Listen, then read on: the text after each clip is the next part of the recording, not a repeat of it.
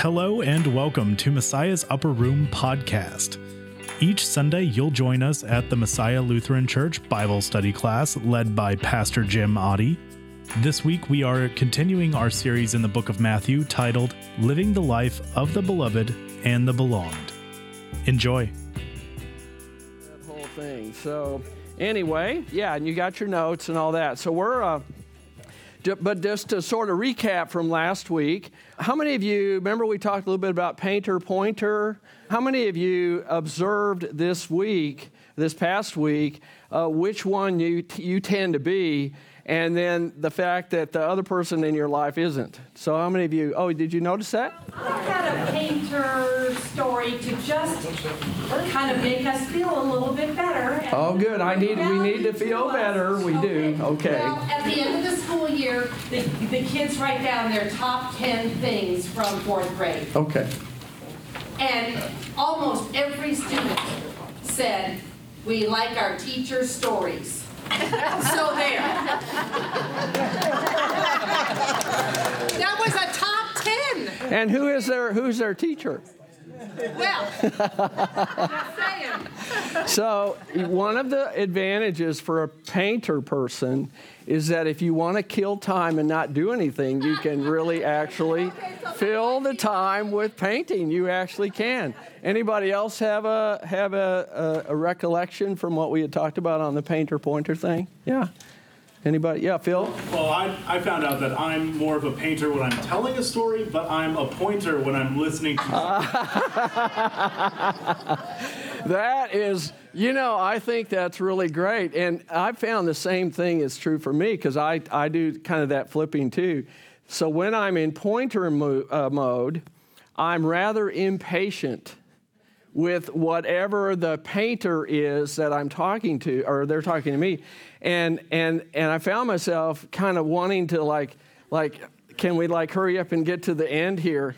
And then instinctively, I start to back away to sort of escape from that person who's doing the painting, and what they do is follow me. And so then we have this parade that's going on, and it's really this weird thing. So anyway, that's kind of a fun way to think about your communication style and how you can really mess somebody up if you're one thing and then you flip the other one on them. Yeah, Janet, did you? I'll remember that. Yes, that's right. That's right. Okay, very good. Well, in addition to that, we also talked about the idea that selfish pride can cause you to resent and retaliate when others hurt you with their words or their deeds. There's something about when other people do hurtful things to you in the form of words or deeds, that doesn't really necessarily bring out the best in us in that moment.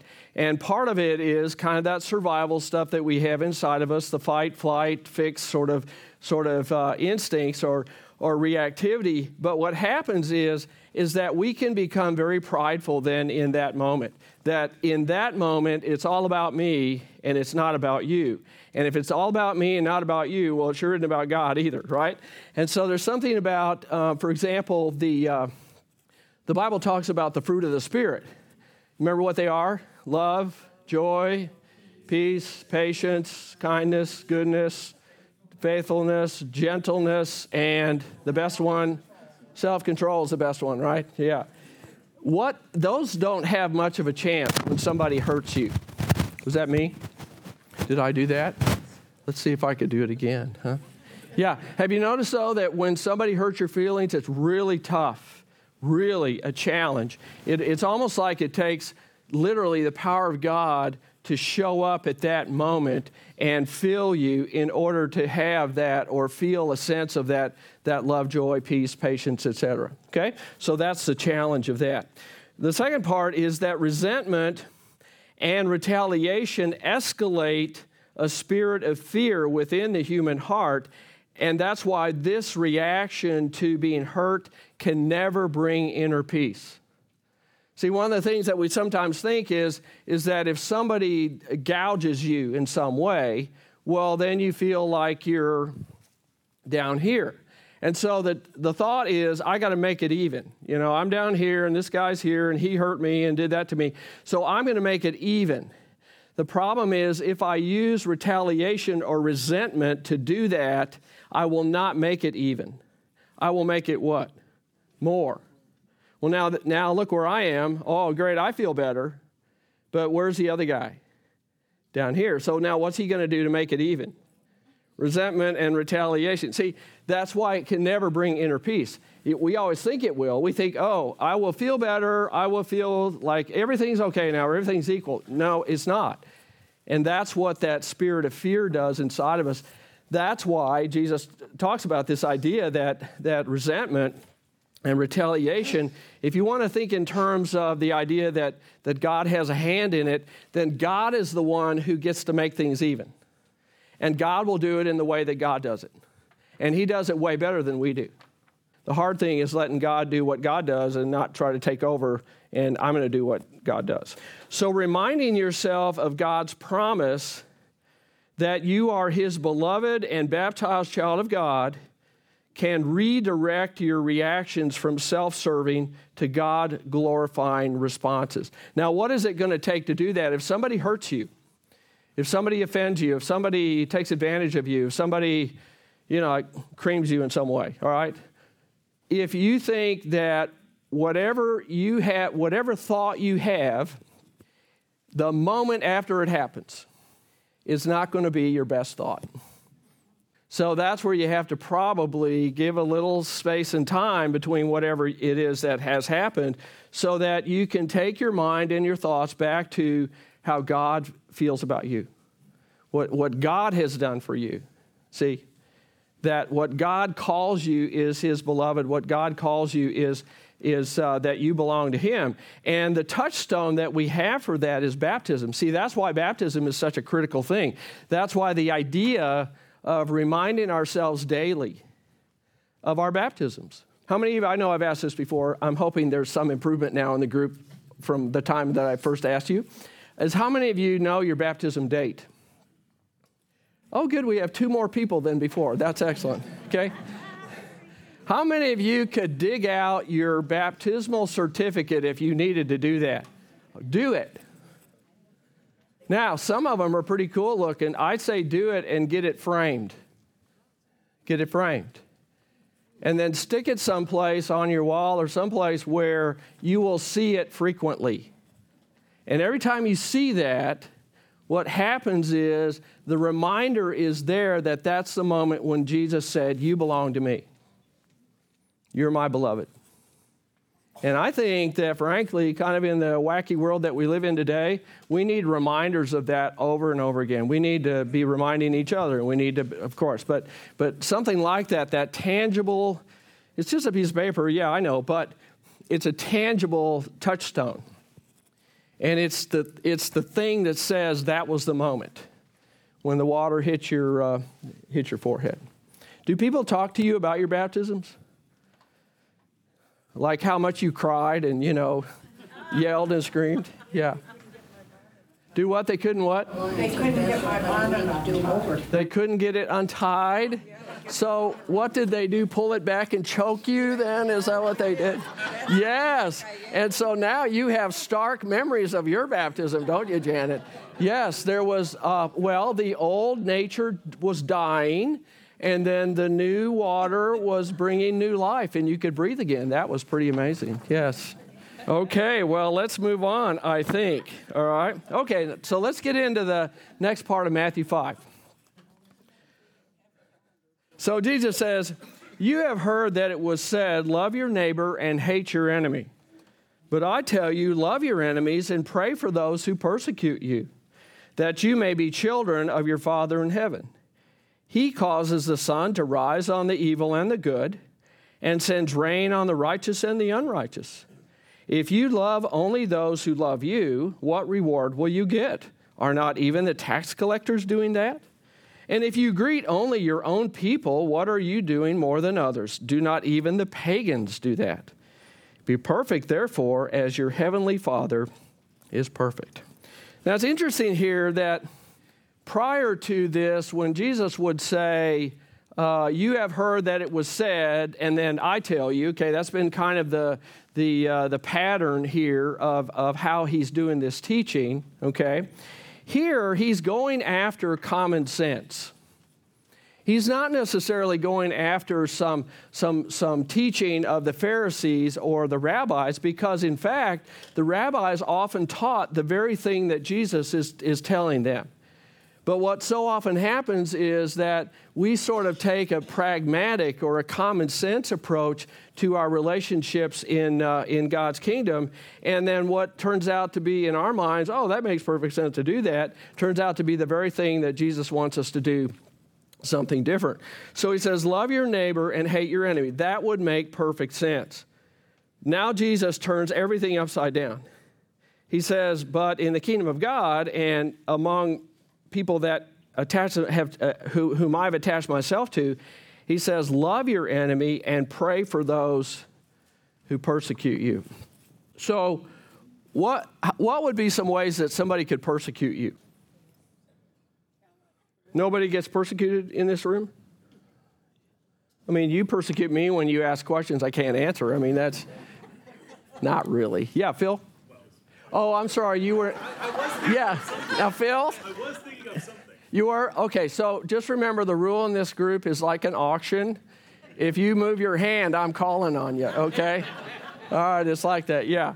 People start rumors and there's no truth to them. Yeah, okay, that's a good example. Yeah, when somebody has it in for you in some way, or they're jealous of you, or maybe they're just, whatever that is their reason, but they'll start some innuendo or some rumor about you, and then they just sort of tell it to the right person, and then that person, it's like a forest fire after that, okay?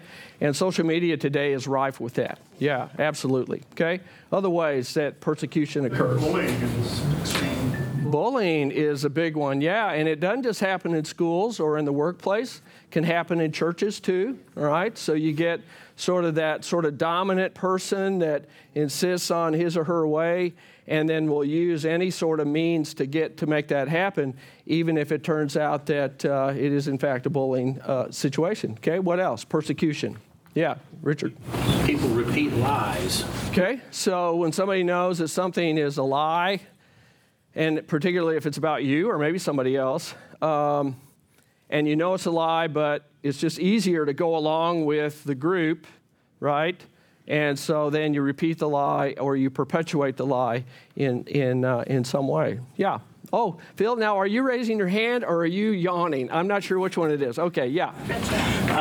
So what I think whenever I'm reading this is, for me personally, is to be more empathetic with whoever is persecuting me. Yeah. Either they're persecuting me personally or just my faith in general. Yes. I try to understand their point of view, where they're coming from. If they're attacking me personally, maybe they have something going on in their life that's just causing them to lash out. Phil, you are a very wonderful person here today. That's so awesome. In your early life, did you have an influential pastor that helped you with these things that really made the whole difference in your life to where you've turned out this way? I think so too, Phil. I think that's a definite idea there. All right, so he says, love your enemies and pray for those who persecute you. So why? So that what? You may be what? Children of your Father in heaven. Now, remember we talked last week about one of the reasons why Jesus was, reason why the rule in Leviticus about eye for an eye and tooth for a tooth had been put in place is because of the tendency that people of that day and age had toward tribal vengeance. Remember we talked about that? That in a tribal society, it's much like gangs today, or it's much like feuds that go on between families for years and years and years, where the idea is that if you hurt one person in another tribe or take from somebody in another tribe, then what happens is the whole tribe gets punished, or the whole tribe suffers the consequences, and then that's how you get these feuds that go on for years and years and years. That was the way things were in Old Testament days, and there was still that thinking that went on even in Jesus' day. So that's why eye for an eye, tooth for a tooth was put in place, was to keep that from happening, all right? It was intended for that. But what started to happen was people were taking a legal concept or construct of eye for an eye, tooth for a tooth, which judges use to determine consequences or fines or things like that. They were taking that into their personal relationships, and now they were using that as a way, now I have biblical grounds for if you slap me, I can slap you back. If you take something from me, I can take something from you. Well, one of the interesting things about that when you look at this reading here is that when he says that you may be children of your Father in heaven, it's as if he is saying you have a new tribe. And because you have a new tribe, you have a new family, the rules in this family are different. The way we act with each other, the way that we conduct ourselves with each other, the way that we function together is different from those tribes that are out there in society where it's an eye for an eye, tooth for tooth. And the way it's different is that when somebody sticks it to you, you don't stick it to them back. Other than that you do what? You love them and you what? You pray for them. How could anybody love somebody that sticks it to them? It's not humanly possible. Maybe for this much. But over a sustainable period, not possible. But you see, that's where God's grace and power comes in. You pour a little grace on that situation, you can do it. You might be gritting your teeth, right? But you can do it. Now, if someone sticks it to you and you're praying for them, what are you praying for?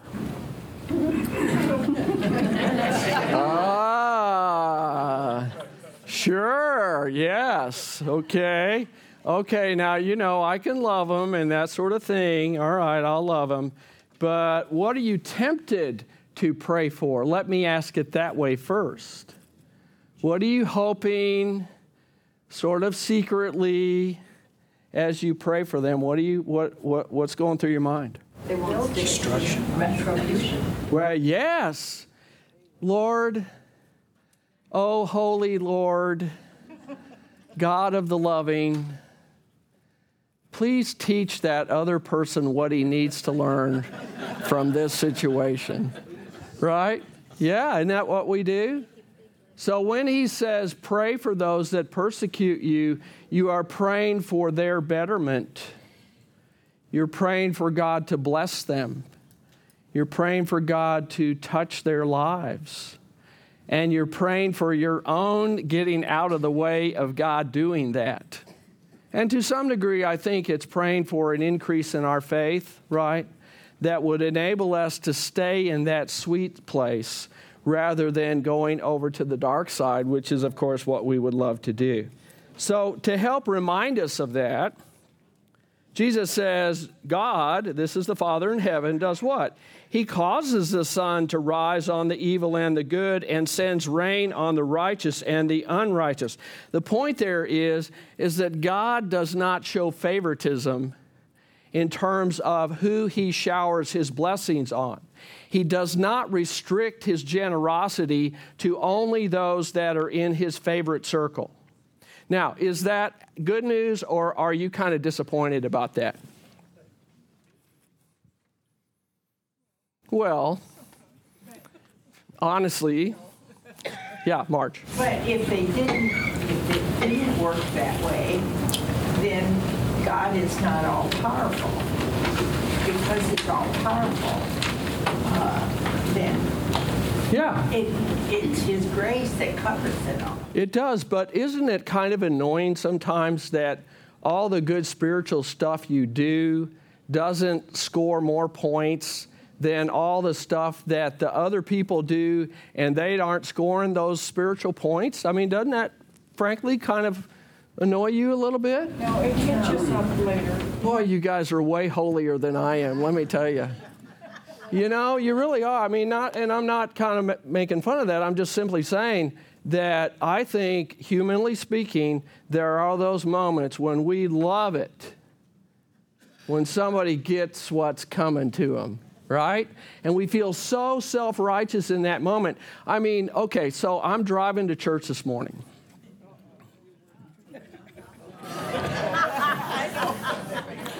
And I know I should have been going 70. I know, on George Bush, but I set my cruise control for 73 because I know that's the window, or I'm trusting that it is, right? Okay.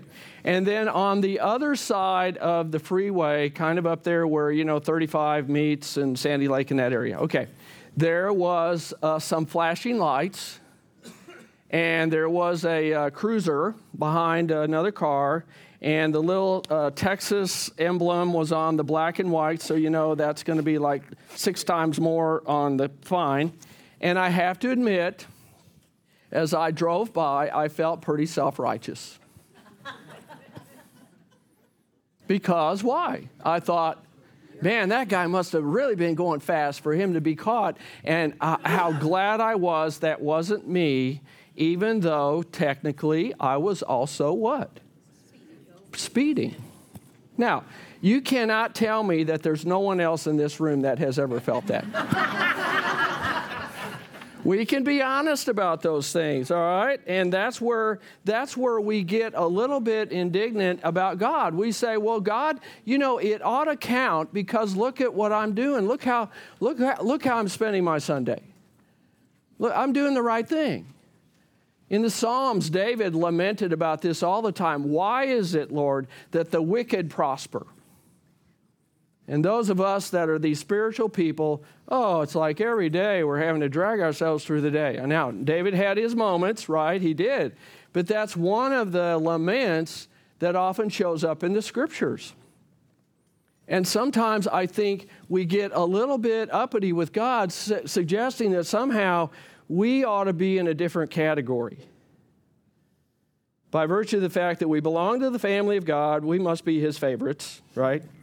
And if you're His favorite, then that must mean that there are some things that you ought to be able to benefit from in your life that other people wouldn't, particularly the people that aren't His favorites. And if you've ever been the favorite in a family, you know exactly what it is I'm talking about, okay? Yeah. Carl. I guess we ought to take a strong look at what Scripture says about the fact that we're God really is thankful. And He says, the heaven does not reach out. He doesn't say the heaven doesn't reach out and say, "Oh, this is wonderful. The guys just made the $12 million." Yeah.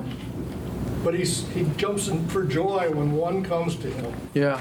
I mean, it's pretty meat and potatoes when it comes to God. That's where the joy is. So if our work brings someone to Christ, we're all a joy. See, and the reality is, and this is probably why he puts this in here, and there's other places in the Bible where he reminds us that we are part of His family, we are children of God, we are His beloved, all those things. I mean, that's a constant message.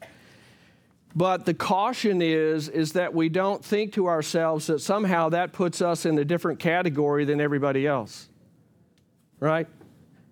And that somehow then we're at a higher status or we're at a higher echelon than the lowlife that are over there. And see, that was the issue that crept into the Pharisees' way of doing things, was that they felt that, well, because we are doing the holy things, we are obeying the Sabbath. It's like the gospel reading this morning, we are following the Sabbath exactly the way it's supposed to be followed. That ought to count for something. And what Jesus is reminding us here is it doesn't count for anything, but the reason why that's good news is because that's why grace was invented. See, grace was invented for people who cannot add to their own status with God because we don't have any by nature. So what does God do? He says, well, yeah, there's a problem here. You're imperfect. So I will cover your imperfection with forgiveness. I'll cover it with grace. And that will take care of it. But when you think about it, if we are all recipients of God's grace, what does that make us? People in need of it. And who needs God's grace? Sinners. And that's us. So dare we get too uppity, okay? That's why he says, if you love only those that love you, well, big deal. If you only are nice to people that are nice to you or people that are in your tribe, so what? Shoot, even the pagans do that, right?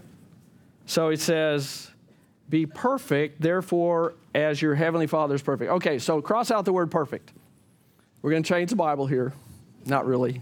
Okay, the word perfect in the Greek is the word teleos, which means complete.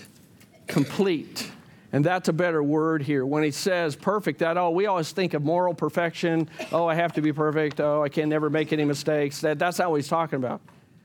He's talking about the idea that as love is the thing that guides us because God loves us, then we complete the circle. God gives his love to us in the extending his grace to us, and we do what? We complete the circle, or we complete the flow by extending the grace we've received to what?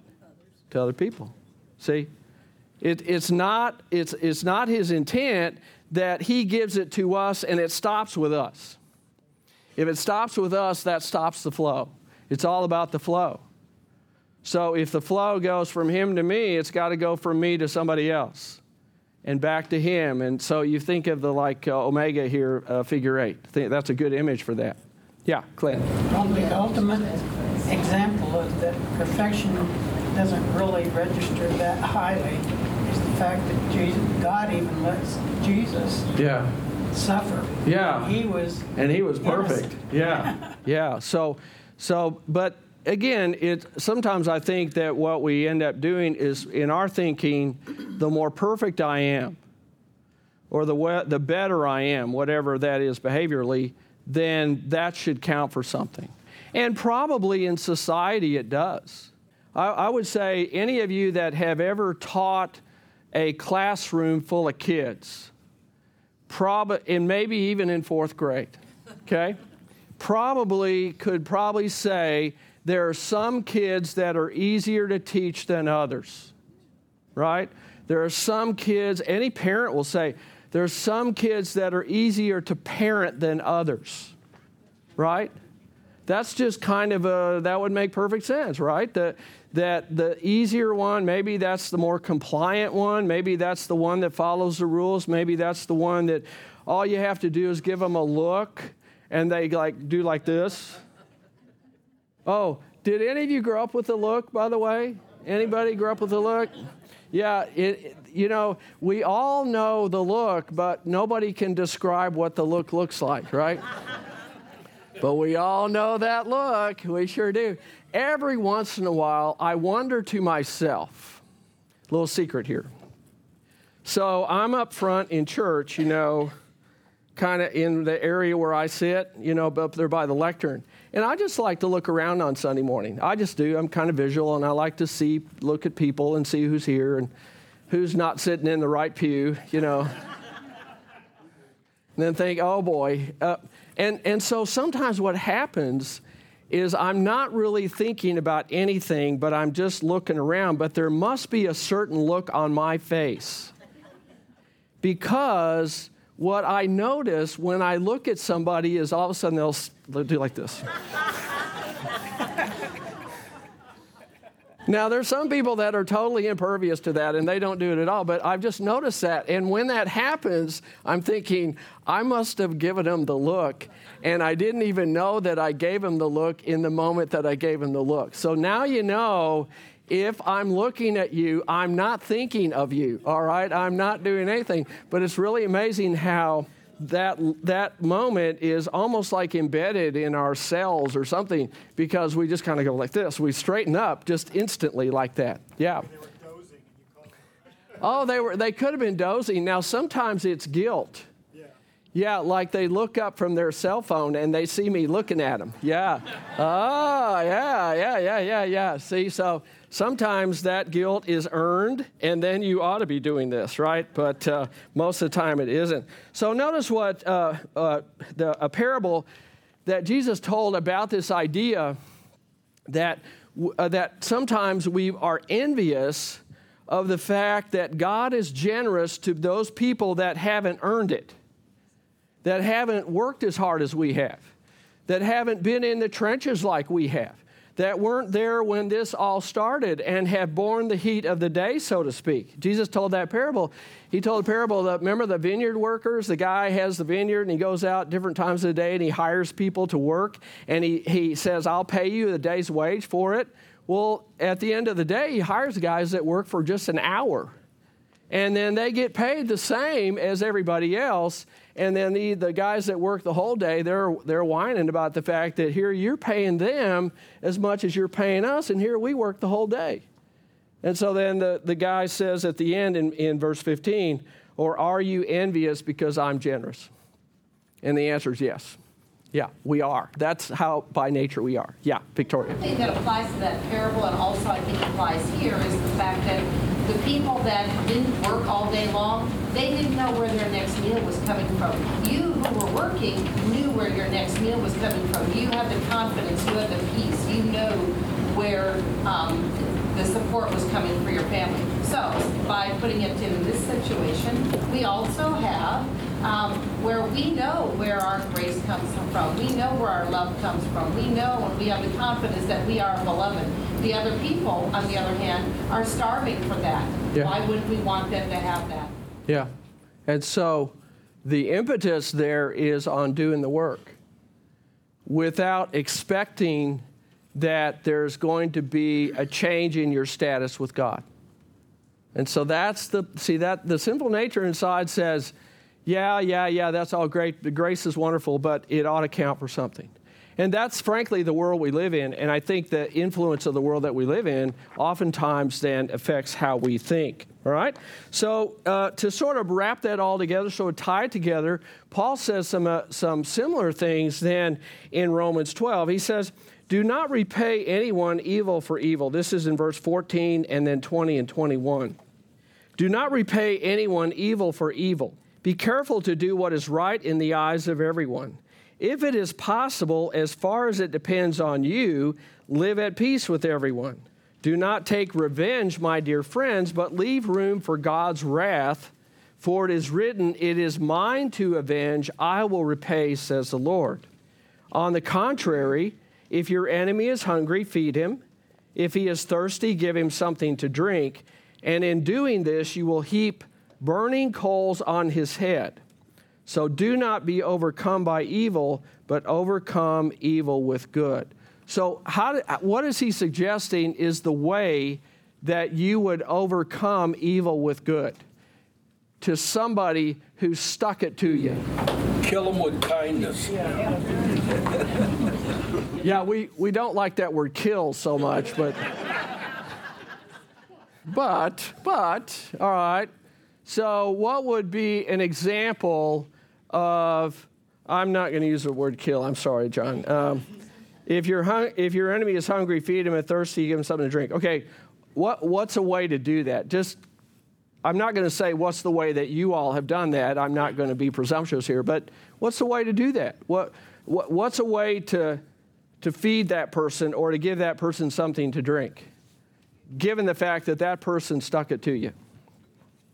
What's a way to do that? Yeah, Mary Jo. One thing I think you want to avoid that person and perhaps not letting that happen. And don't avoid them. Talk to them. Okay. Yeah. Show some kindness. Yeah. See, okay, so that sort of raises a question, though. What about situations where somebody is abusive? Is there a way to show kindness? Okay. Obviously, you could pray for that person. You can even do that from a distance. But what about a situation where there is abuse, like in a marriage or in a family or something like that, where it's going to be harmful for you or maybe for your loved ones to stay near that person? Can you still honor this even in that kind of situation? Can you do that? Are there other ways? Can you feed someone from a distance? Yeah, you can give to something that would in turn give, right? Okay. So we're not talking about situations here where it's not safe to be with that person. Okay, that's a little bit different. That's a little bit different situation. But this is your walk in kind of that normal sort of everyday life that we have with people that may hurt us or harm us in that way. So if you look at Beloved Life principle number 26, okay? Praying for those who abuse you deepens your gratitude for Jesus, who prays the same prayer for you. Now, see, this is the hard thing for us sometimes. We forget that when we sin against each other, we're also sinning against whom? Against God. And God doesn't like sin. He forgives it, of course, but sometimes we think that, there are categories of sin, and some of which is easier to forgive for God than others, the little things that I do compared to the big things the other guy does. How does God look at sin? All the same. Yeah. Now, to be sure, in society and in relationships and in our world, there are levels of sin, right? The guy that was speeding today, okay, he's not going to go to jail for that, likely. But if there was a warrant out for his arrest, he is. I mean, so see, of course there are. But God does not look at it that way, all right? So you may have to protect yourself and your family from their physical and emotional abuse, but praying for God to bless them, creates a spiritual hedge around your heart. Now, you want to do something that probably will take the power of God's grace in your life to do. That's what you do. You're praying that God will bless that person. But don't use me to do it. Just throw that out as impossible. Coming from the 4th grade teacher who just got this great review, right? Yeah, but that's kind of, isn't that how we think? Yeah, God, send a missionary to that person, right? Someone from India to come over and share the gospel with this person because this person really needs it, but send me to India, right? Okay, so could it be that God would use your lack of retaliation and your lack of resentment toward that person to make it better for that person? Do I need to ask that again? No, it hits, doesn't it? See, God can use anything. And sometimes his best tool is you doing nothing. But you're praying that God will bless that person. Yikes. Some things take the grace of God and his power to make it happen. Have any of you actually seen that change occur in somebody? Now, I'm not going to ask you to share it. I just want to know if you've ever seen it. Okay, so it's likely that God is still working on that situation. And part of the deal sometimes, I think, is that we want that situation to hurry up and get better. So let's just sort of help God along a little bit here, right? And sometimes we have to just step back and kind of let whatever seeds are that have already been planted, we have to let them germinate and we have to let them sort of happen. And then later, we'll see the fruit. Yeah. This isn't a personal thing, but I've heard about when Samaritans first set up that field hospital, I think it was outside of Mosul, to help Christians that were being persecuted or whatever.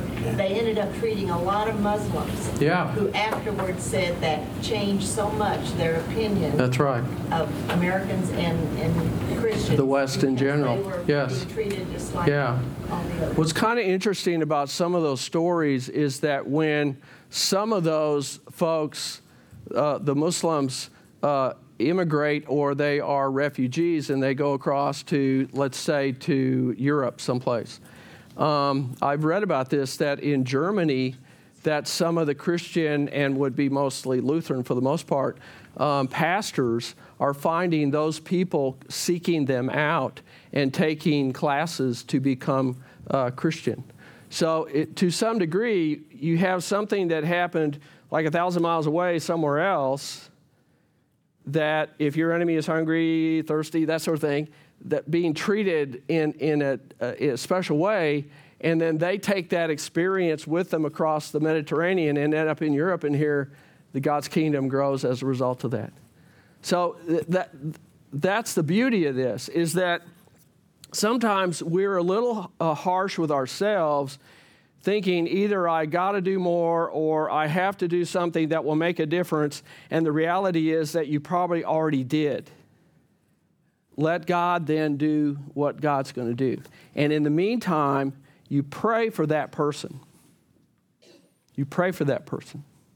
And you pray for that situation. And sometimes it changes right before our eyes and we go, holy cow, it could only be by the grace of God that would happen, and I can't even believe it.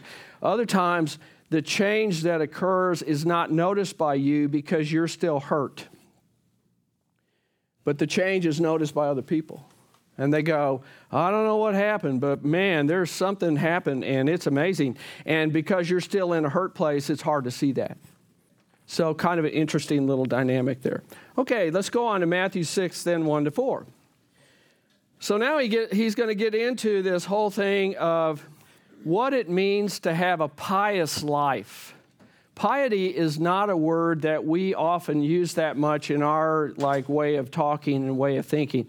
So if you want to think of piety or pious life as the way in which your Christian life, the difference that is visibly from maybe people that would be not believers. Let's think of it that way, okay? So he says, be careful not to practice your righteousness. That's the idea of your piety, right?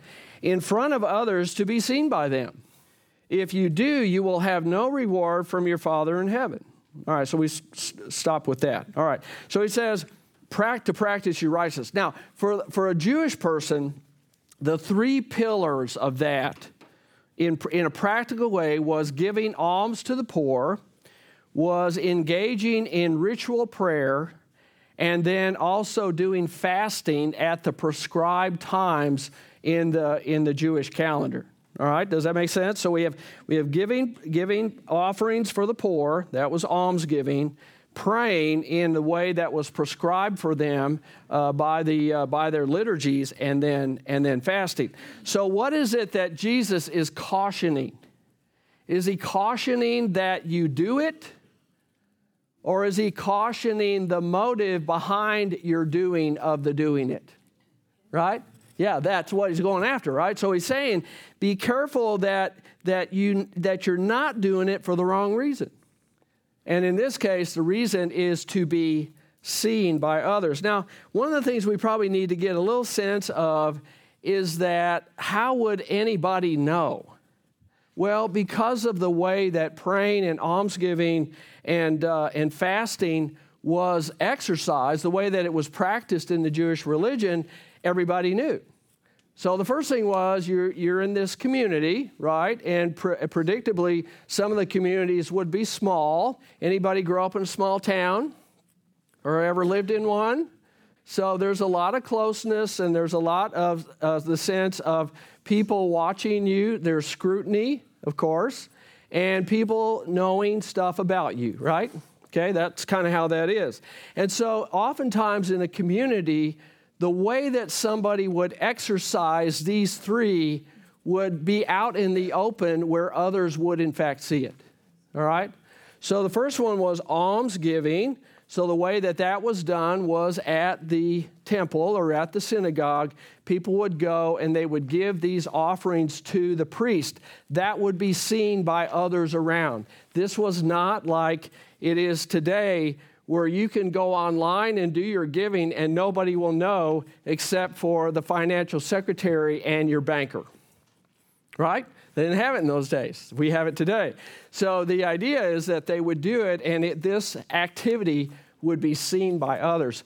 There's an account in the Bible of that very thing happening. Jesus in the temple and the widow's mite. Do you remember that whole story? Okay. See, this would have happened in the context of that area of the temple. And the idea was that they had this metal container into which the offerings would go. And so Jesus sort of is watching this from the shadows. And he's seeing what? He's seeing that a lot of the people came in who had lots of money, and they would either dump the money in or they would have it in a bag and they would drop it in there. And what would happen if you drop metal into a metal container? Makes lots of noise, all right? And so the sort of the sense of it was that if you were watching that, you might even conclude, wow, that's really a holy person. Look what that person is doing in the form of a gift. And so then what happens after that? A widow comes in and she drops a widow's mite in. Have you ever seen the mite? I had a friend that went over to Israel. And he brought back a little gift for me, and it's in a little wooden box about this big.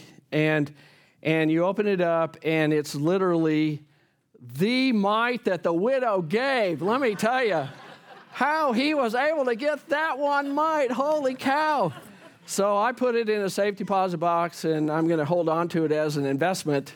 No, actually what it is a little piece of copper that is paper thin. And it's smaller than a dime.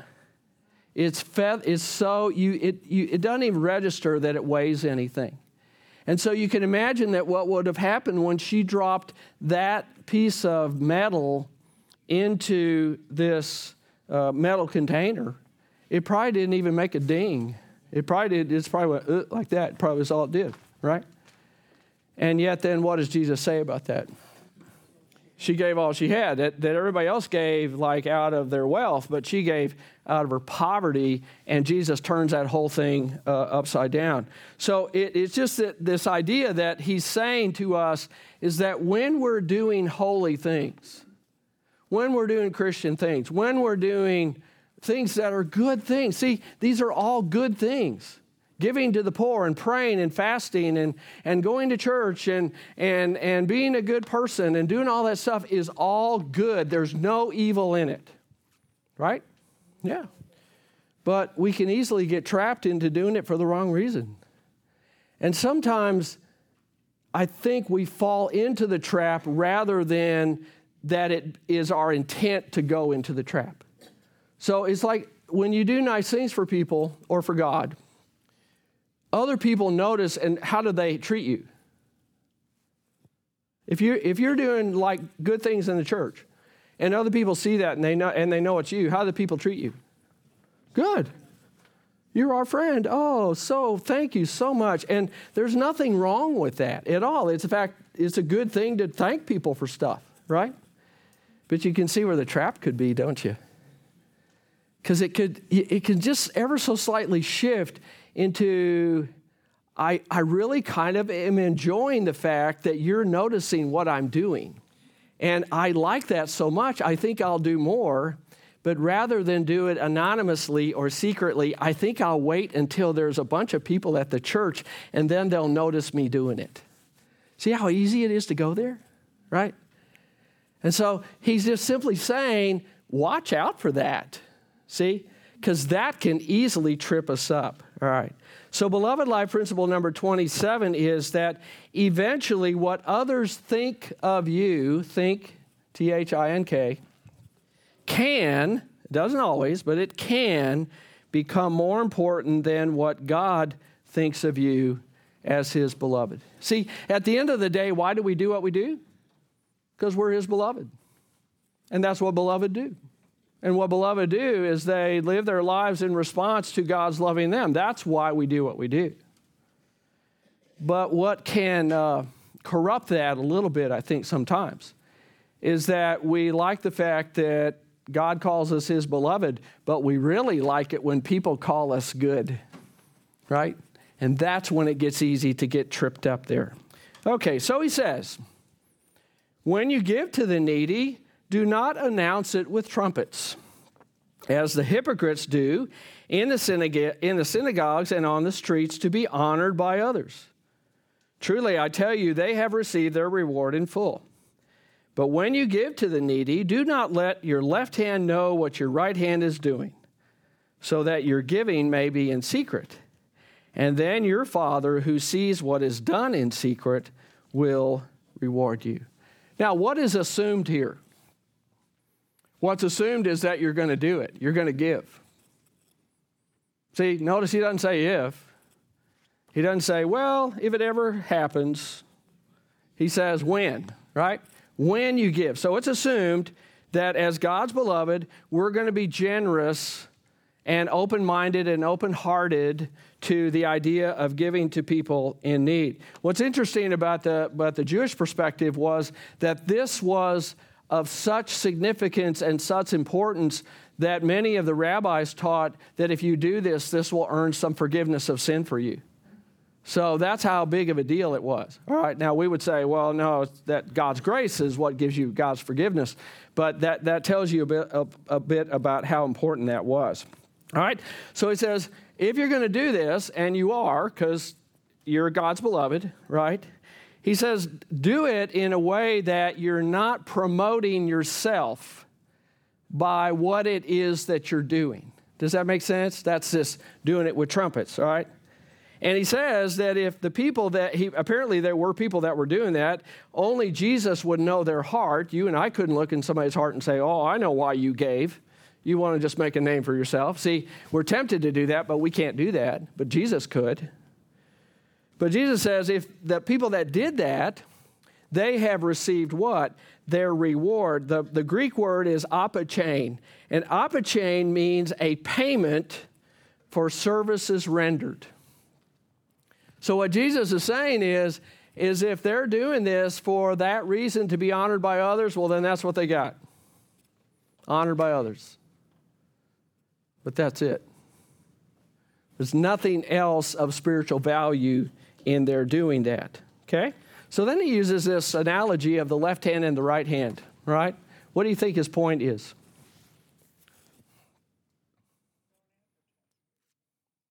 Almost in some sense that I'm going to do this over here and the other part of my brain didn't even know it.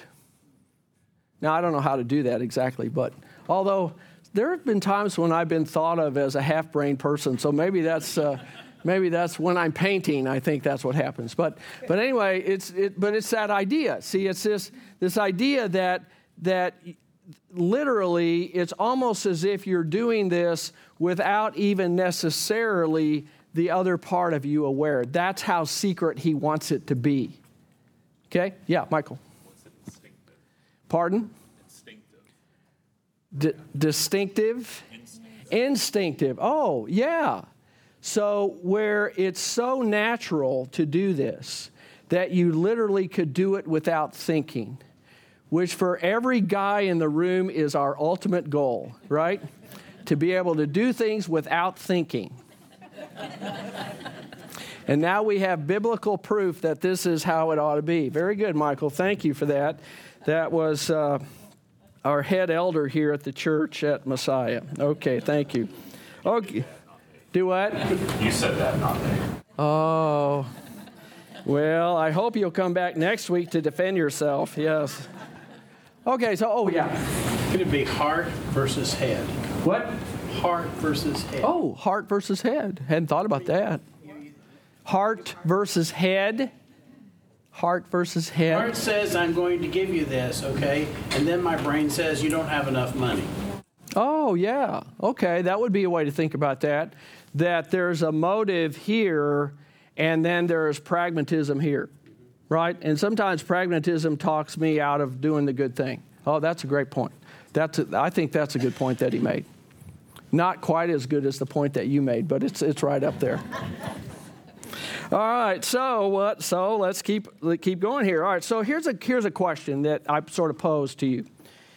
In what ways might selfish pride and fear pose a spiritual threat to true generosity when giving to those in need? And so I just put a few down that kind of will hit me from time to time, and maybe you can relate to this. And I haven't personally always experienced them, but serving in churches, sometimes this shows up, okay? So where giving is going to happen only if there's a tax deduction for the gift.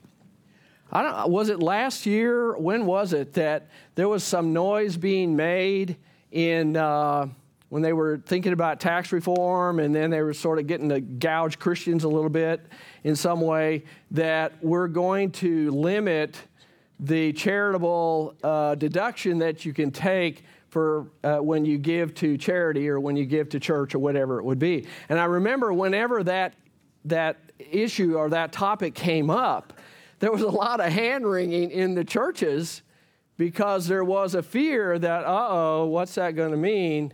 That's going to mean that people are going to give less because there might be less of a deduction in terms of your taxes, okay? So there's a very practical application here to this in terms of is the tax benefit the motive for giving?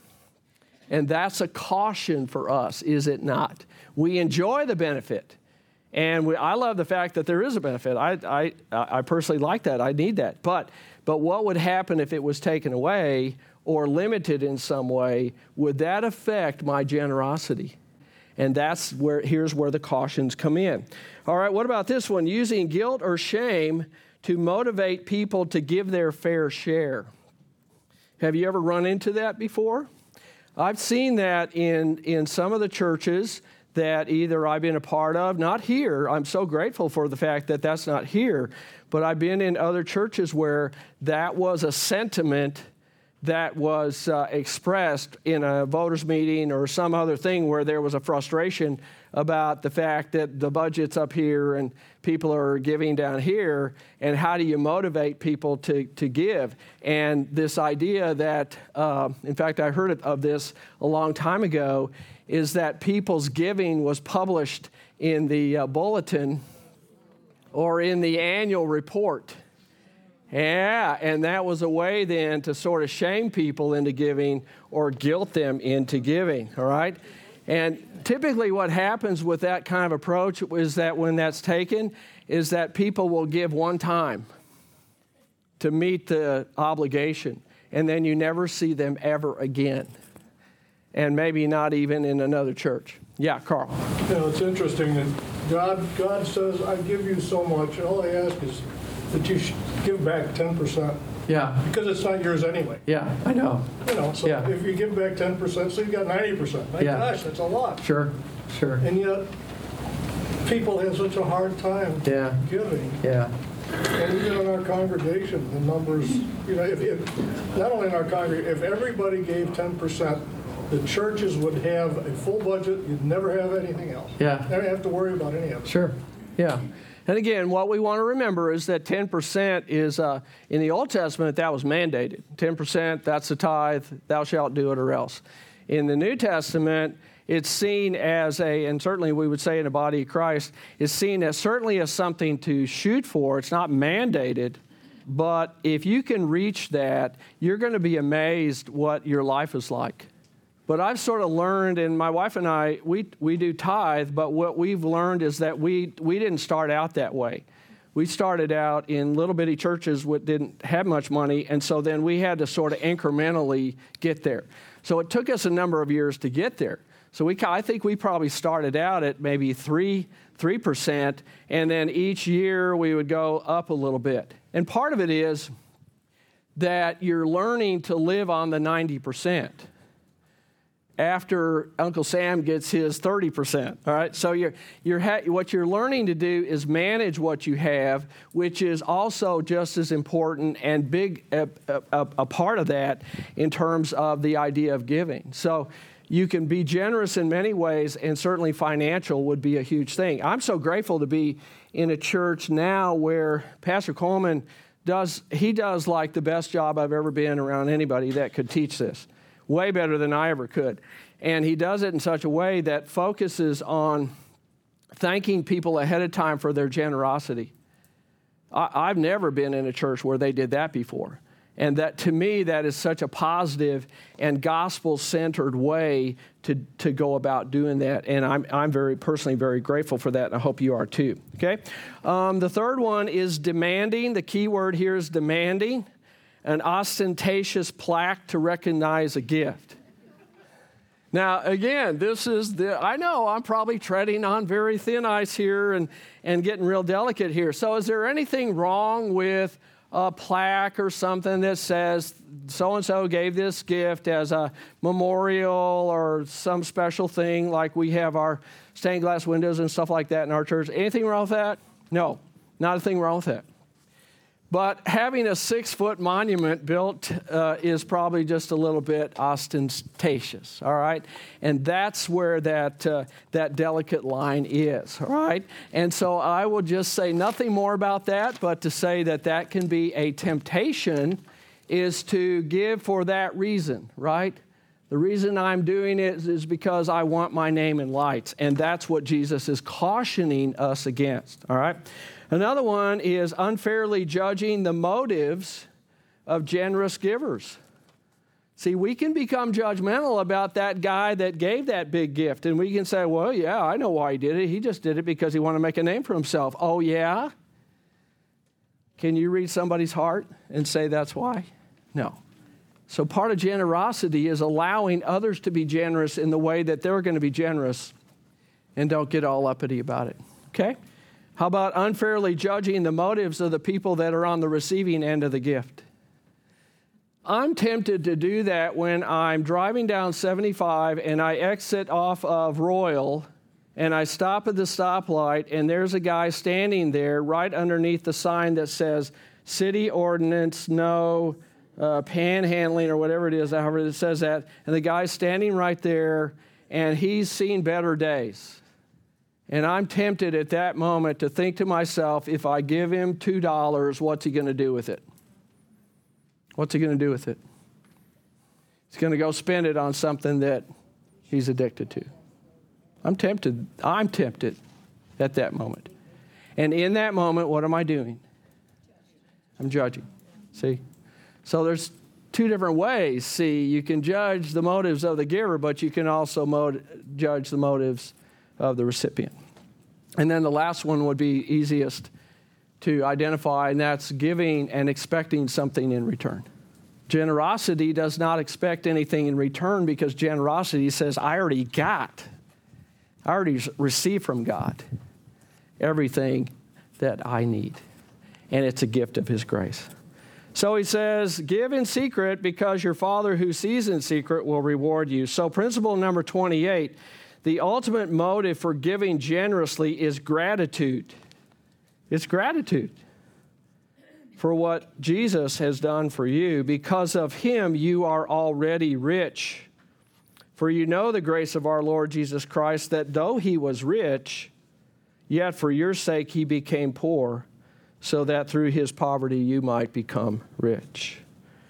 And beloved, life principle number 29, we end with then, the place where your life's path crosses the path of a person in need is the place where you meet Jesus. Where do you meet Jesus? Right there. That's where you meet Jesus. Yeah, we see Him here, and we're filled with Him here. But it's when I'm down there on that exit of Royal, and I do whatever it is I do, that's where I meet Jesus. And that's what Jesus says. Truly I say to you that whenever you did for one of the least of these, you did what? For me. Boy, that nails us. Let's close with prayer. Heavenly Father, thank you so much for the way in which your word speaks to us. It challenges us. It really makes us look at ourselves and think maybe that we have some growing to do, that we have some learning to do, and that the place where we get to do that learning is in everyday life. Lord, strengthen us with your word and fill us with that sense of gratitude for what you've already done for us, that whatever we do isn't because we look great doing it. It isn't because there is some a temporal reward that comes from it. That whatever we do is just a response to what you've already done for us. And that is so much in loving us, sending your Son to be our Savior, forgiving us, and giving us a place in heaven. So I would just simply pray, Lord, that you would challenge us, each of us this week, in whatever the path is that we're on. There certainly will be opportunity to meet you along the way.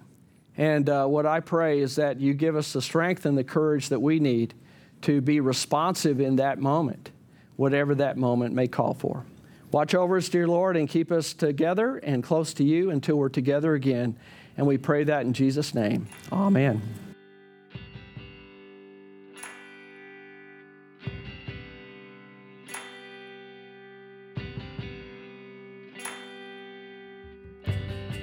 Thank you so much for listening to this episode of Messiah's Upper Room podcast.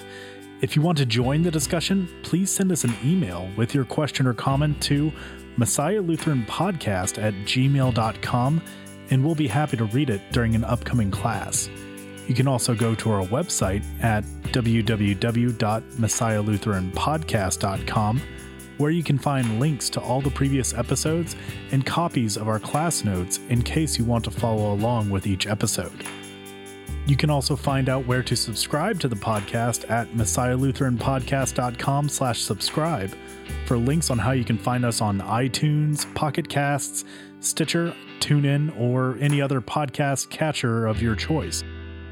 If you feel like we have given you any value during this podcast, please consider going to our podcast page in iTunes and leaving a rating or a review.